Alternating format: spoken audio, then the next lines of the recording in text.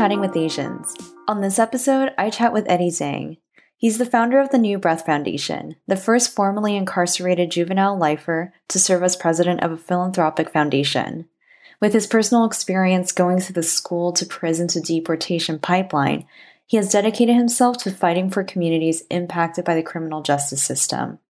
We talk about the system's effect on the AAPI community and why the spread of COVID in prisons is inhumane. So here's my chat with Eddie. Great. Thank you so much for being on the show, Eddie. Happy New Breath. Happy New Breath. So we definitely have a lot of topics to go through today, specifically kind of your work around mass incarceration and at-risk youth. And one of the questions I had to start off with is that there's a really strong stigma, especially within the AAPI community, against having a criminal background. But the reality is that nonviolent offenses now lead to a prison term since the 1990s saw the passing of more severe crime and punishment legislation and the increased influence of private prison corporations. So why is the stigma still so strong, especially within the AAPI community? And what can we do to change it? For the AAPI community, it's a little different just because the population is that who are impacted by mass incarceration is very small in comparison of the Black and brown and the white community. And so in that sense, people normally don't associate mass incarceration with the Asian American and Pacific Islander community. And the reason why the stigma is so strong, especially for the AAPI community, is that it associates with bad people or people who are not up to par with what a regular citizen is supposed to be. And also, one of the challenges has to deal with the culture of shame, right, in the AAPI community. People don't normally want to talk about anything challenging, such as mental health issues or even some of the LGBTQ issues or undocumented residents, and anything that associated with negativity that make them less than of a good citizen or less than a good American citizen, then they want to disassociate themselves with that, right? So that kind of equate to the fear of losing face. Nobody wants to lose face, whether it's within their own family, their relatives, or the community in the Asian American community, as well as the mainstream society. So that's why that stigma is so strong, right? And the people don't want to associate with that. And then the other piece about the mass incarceration, unfortunately, is that it does not discriminate also, right? It actually impacts many of the Asian American Pacific Islander community in an disproportionate way. And I say that because even though we are a very small percentage of the people who are in the criminal justice system, but just within that small percentage, we're actually overrepresented, especially when it comes to dealing with the Southeast Asian and the Pacific Islander communities. And so that's why we don't normally hear some of the heart-wrenching stories that is impacting the AAPI community when it comes to mass incarceration, because it also leads to deportation post-incarceration. Yeah, it's really heartbreaking because while I was doing research for this podcast episode, I read a few statistics focusing around the incarceration of specifically AAPI youth that were, at least for me, pretty shocking. And I'll share some of them with you right now. The first one is that arrests of AAPI youth in the U.S. increased 726% from 1977 to 1997, which is insane. I've never read a statistics with such a high percentage, over 700%. The other statistic that I found was that during this time, between 1977 and 1997, Asian juveniles in California were more than twice as likely to be tried as adults as compared to white juveniles who committed similar crimes. And the last statistics that I'll share is that in cities such as Oakland, AAPI youth had very high arrest rates.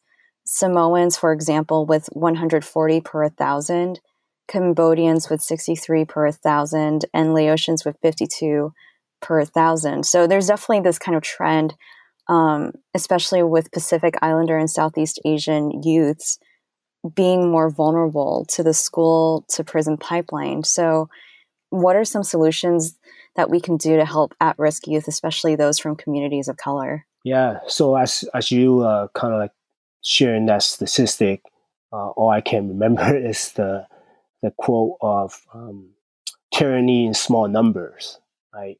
So even though we have a small population of API that who are impacted by mass incarceration and the deportation system, but yet we are not being considered as an impacted population. So therefore, we have very few culturally competent resources and support for the people that who are impacted by mass incarceration and deportation system. I think, for the AAPI community, I always challenge people to look at the beyond those just the school to prison pipeline, but really look at the forced migration to the school to prison and deportation pipeline. Meaning that we have to look at the United States foreign policy. How is it contribute to the impact of mass incarceration and the deportation system? Because when the trauma of war, right, that took place in those countries that you have mentioned, when they came to the United States as refugees, they did not just come straight in to a place where they have culturally competent resources to help them heal the trauma of war, or giving them culturally competent resources to support the three immediate challenges as immigrants or as refugees who come to this country, which is the language barrier, the cultural differences, and the generation gap, right? And so we can see some of those dynamics that create this very violent and kind of like a traumatic environment for new refugees to come into a new country, right? And so hence we see a lot of lack of investment in some of these young people, as well as their parents and grandparents that who came up to the United States and settled with them. And then because the educational system did not provide those type of culturally competent resources to support them, then many of the folks are having to kind of, naturally for survival purposes, and also because of the environment, they gravitate toward some juvenile delinquency, and then also led to committing crimes, then led them to prison. And while they're in prison, unfortunately, because many of the people who are not citizens of the United States, when they finish their prison sentence, they are immediately detained by the Department of Homeland Security under what we call the ICE, right, which is the Immigration Customs Enforcement, for mandatory detention and deportation. I think some of the solutions definitely having to do with how do we make sure, right, for any of the communities, especially many of the refugee communities and people who are living in some of those disenfranchised environments in those type of communities, how do we make sure that they receive the culturally competent services they deserve, right, to be able to adjust to a new culture, adjusting to the different barriers that came along as new immigrants and as refugees. And so I think that's one piece. And then the other piece having to do with how do we empower young people, right, with the idea that they have a purpose, right, that they are able to provide them with the resources and the skill sets and the educations to be able to, so they can feel that they have a purpose, and then they are being valued as individuals. And so if we are able to create some of those infrastructure in place to support the vulnerable populations, whether they are young people or elders, and then that would be one way to be able to address some of the disconnections and the inequitable culturally competent resources that we have for that population. So I think this is something that we are actively trying to be able to advocate for and fighting for, right, as a community. I think these are really great points that you brought up. And one of the other questions I had, I think you actually kind of partially answered, but I also have some follow-up questions. So I think regarding especially kind of wartime refugees, or especially Southeast Asians or Pacific Islanders, not talking just specifically about the youths, but just generally the population, Mm-hmm.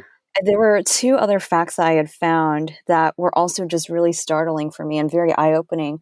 One of it was that since 1998, at least 15,000 Southeast Asian Americans from Cambodia, Laos, and Vietnam have received final orders of deportation, despite many arriving to the U.S. with refugee status and obtaining a green card. And the other fact that I had found was that Southeast Asian American communities are 3 to 4 times more likely to be deported for old convictions compared to other immigrant communities. And I know we kind of lightly touched about why the Southeast Asian communities are more vulnerable, especially to immigration detention and deportation. It kind of sounds like there's a relationship to U.S. foreign policy and immigration policy. Could one of the possible solutions be just being politically active, like voting for the presidential election or any like local, regional, national elections, or taking the census? Are those other possible solutions in your opinion? So we look at the people who came to the United States as immigrants for a variety of reasons, right? Whether people here for a better career or better educational opportunity, or whether people who came here as a result of, again, the U.S. foreign policy and pushed them out of their own country, right? Because they were allies to the United States war, in foreign countries or in their homeland.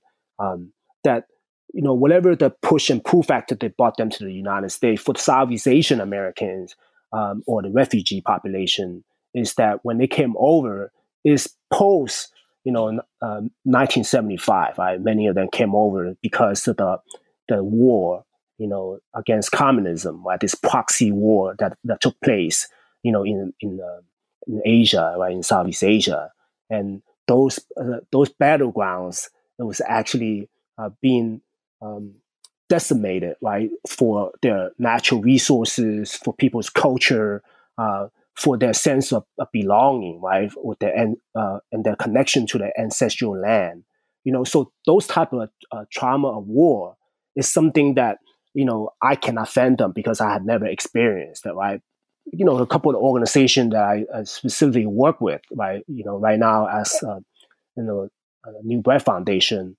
Well, last November, I was able to go to Cambodia in Phnom Penh to be able to do a listening tour of the deportees in Cambodia. So I went with the Asian Prisoner Support Committee, Asian Law Caucus, Advancing Justice San Francisco, and with Southeast Asian Freedom Network, right, to be able to go to Cambodia and just kind of listen to some of the impacts of deportation have on many of the people who are from the United States. And one of the questions that they always as a way to talk with some of the individual when they talk to us is like, "Oh, have you ever been to Cambodia before?" And my response is like, "Oh, it's my first time." And many of their responses, "Oh, it's my first time also." Right? Oh no! Yeah, because they weren't born in Cambodia, right? And right. they never knew Cambodia, right? And so then they're Americanized. And many of them, they grew up in the United States since the age of 12, or so they have no idea. They don't speak the language that the natives spoke, and then the cultural differences. This is all new to them, right? So that layer of trauma again, it continued, right, through that from the war to settling in the U.S., in the refugee camps, and then settling in the low income and the community of color, and then ended up in the school system, in the prison, and then now deportation, and then back into a country they've never been to. So this cycle of trauma and this is just very created a lot of harm for many of the individuals who are being deported, and for their family members who are still in the United States, and some of them, their children who are U.S. citizens who will remain in the United States, right, because of the separation. So obviously, there's a lot of different challenges, but the solution has to be, again, so how do we make sure that we bring awareness to some of those challenges in our community, and not really trying to play into this where people would normally saying that, well, if we are immigrants, came here with nothing, and we were able to build a family and a community and not ending up in prison and not ending up being in deportation, why can't you do the same, right? So we cannot blanketly, looking at, see that as a way, that applies to everyone, because everybody experience is a little different. So it depends on your economic backgrounds. It plays a huge difference. So having raising awareness about some of the challenges is important to be able to actively engage, right, civilly engage, to be able to become citizens, to vote, to be able to be educated on some of the policies, and like what's happening today with the census, right, to be able to participate in that census 2020 is very crucial. And then I think it's just about building community, right, to be able to activate our own community and other community to be able to advocate for change, right, to really speak up for ourselves and for those people who may not be able to, to speak for them, for having a voice, right? How do we make sure that we are there for them? And then also holding the government accountable, right, on some of the practices of separating families, and then be able to, and also creating more traumas in a marginalized, vulnerable population, in the Asian American and Pacific Islander community. Talking about the layering of different traumas and intergenerational trauma, I mean, it's really hard to not talk about COVID-19 now and how that's affected just everybody around the world. And I think for me, it's really exacerbated a lot of the issues, especially related to mass incarceration and the industrial prison complex. In your opinion, what are some of the most pressing COVID-19 related issues that prisoners face? So with the current impact of COVID-19, it definitely hits the prison industrial complex, and some of the privatized immigration detention centers are very hard, right, in that space. And the reason why that is it's such confined space that people are being warehoused in the prison industrial complex, and they have nowhere to go, right? And unfortunately, people, this is where the deserving, undeserving analogy comes in, right? Meaning that the people who end up who are currently incarcerated, and people would always differently associate with, well, they put themselves there, right? So there's always a sentiment of dehumanizing the people who are currently incarcerated, right? So therefore, people are associated with that, thinking of, well, they don't deserve to have special treatment, or do they deserve the same rights that we have as citizens out here in the free world? And unfortunately, those type of diseases or viruses, a lot of times, it's being brought in, right, from the people who worked in the prison system, right, from the free world. The population of people who are in buildings or in dormitories who are confined in there in a closed space, it's very challenging to be able to have social distancing, to avoid contact. And then you can't, of course, there's no testing, right? If we have difficult time testing out here in our community, in the free world, imagine the difficulty of having testing inside the prison system for those hundreds of thousands of prisoners. I talked about the small space and the confined spaces where people cannot do social distancing, right? So that's one aspect of it. The second aspect of it is the healthcare system, right? As it is, the healthcare system in the prison industrial complex is subpar, right? As it is for the system, let alone the people who are being confined in their quarters, that who may have other illnesses and mental health challenges, then they're not being prioritized in that space, right? And then also having access to hygiene, right? Meaning that how do they take care of like showering, how do they make sure that their spaces are clean, right? And then also the food, right? Access to food. All those are very pressing for many of the individuals that who are inside. We're talking about the mental health of the individual that prior to the shelter in place, right? In the prison system, can you imagine the shelter in place in the prison system where they are stuck as it is? People are dealing with the stress and the trauma of dealing with being incarcerated. Then now when they're in the cells, being shelter in place, that's like a lockdown. I was in solitary confinement for 11 months in San Quentin State Prison, right? And I hear other people also that who are formerly incarcerated in social media, or just kind of compare being on a lockdown in prison or being in solitary confinement in prison compared to some of the COVID-19 related survival outlooks, right, or methods. And many of the individual, actually, we're talking about how there's no comparison, right? Because the shelter in place out here in society, even though you're in your own home or in your apartment and whatnot, at least you still have the freedom to move about, right? To buy food, to purchase, different necessities. Whereas in prison, especially in solitary confinement, you have no freedom, right? Period.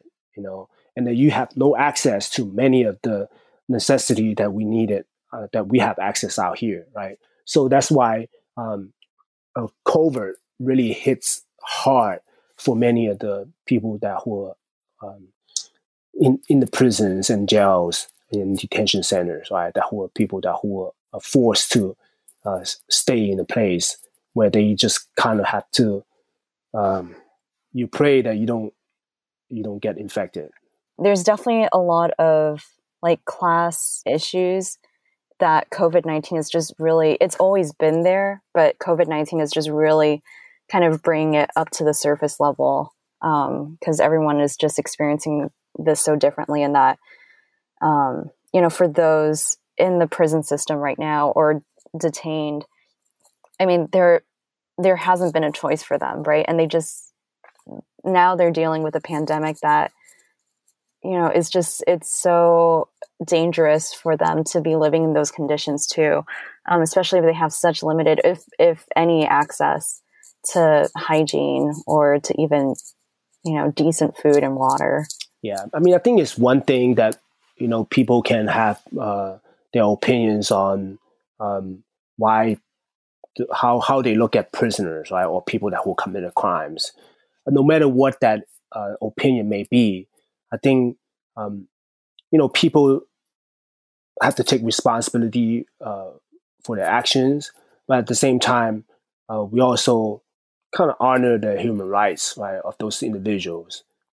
I think even having this conversation just between the two of us has made me feel really humbled about just my own living situation. It definitely helps me to realize just how lucky I am to be in a situation, but it also helps me to be more empowered to give a voice to others that don't have access to even do a podcast or anything like this. So I just really want to thank you again so much for being on the podcast.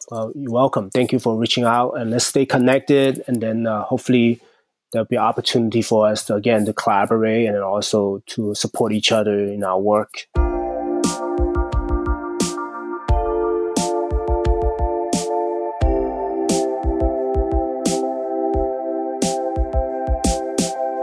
I hope you enjoyed listening to my conversation with Eddie Zhang. For the latest thoughts on Asian American issues, follow me on Instagram at Chatting with Asians. Music was produced by Paulina Vo. You can follow her on Instagram at Vobot, spelled VOBOT, or on SoundCloud at Paulina Vo. Transcription and production assistance is by Marj Ostani. Thanks so much for listening.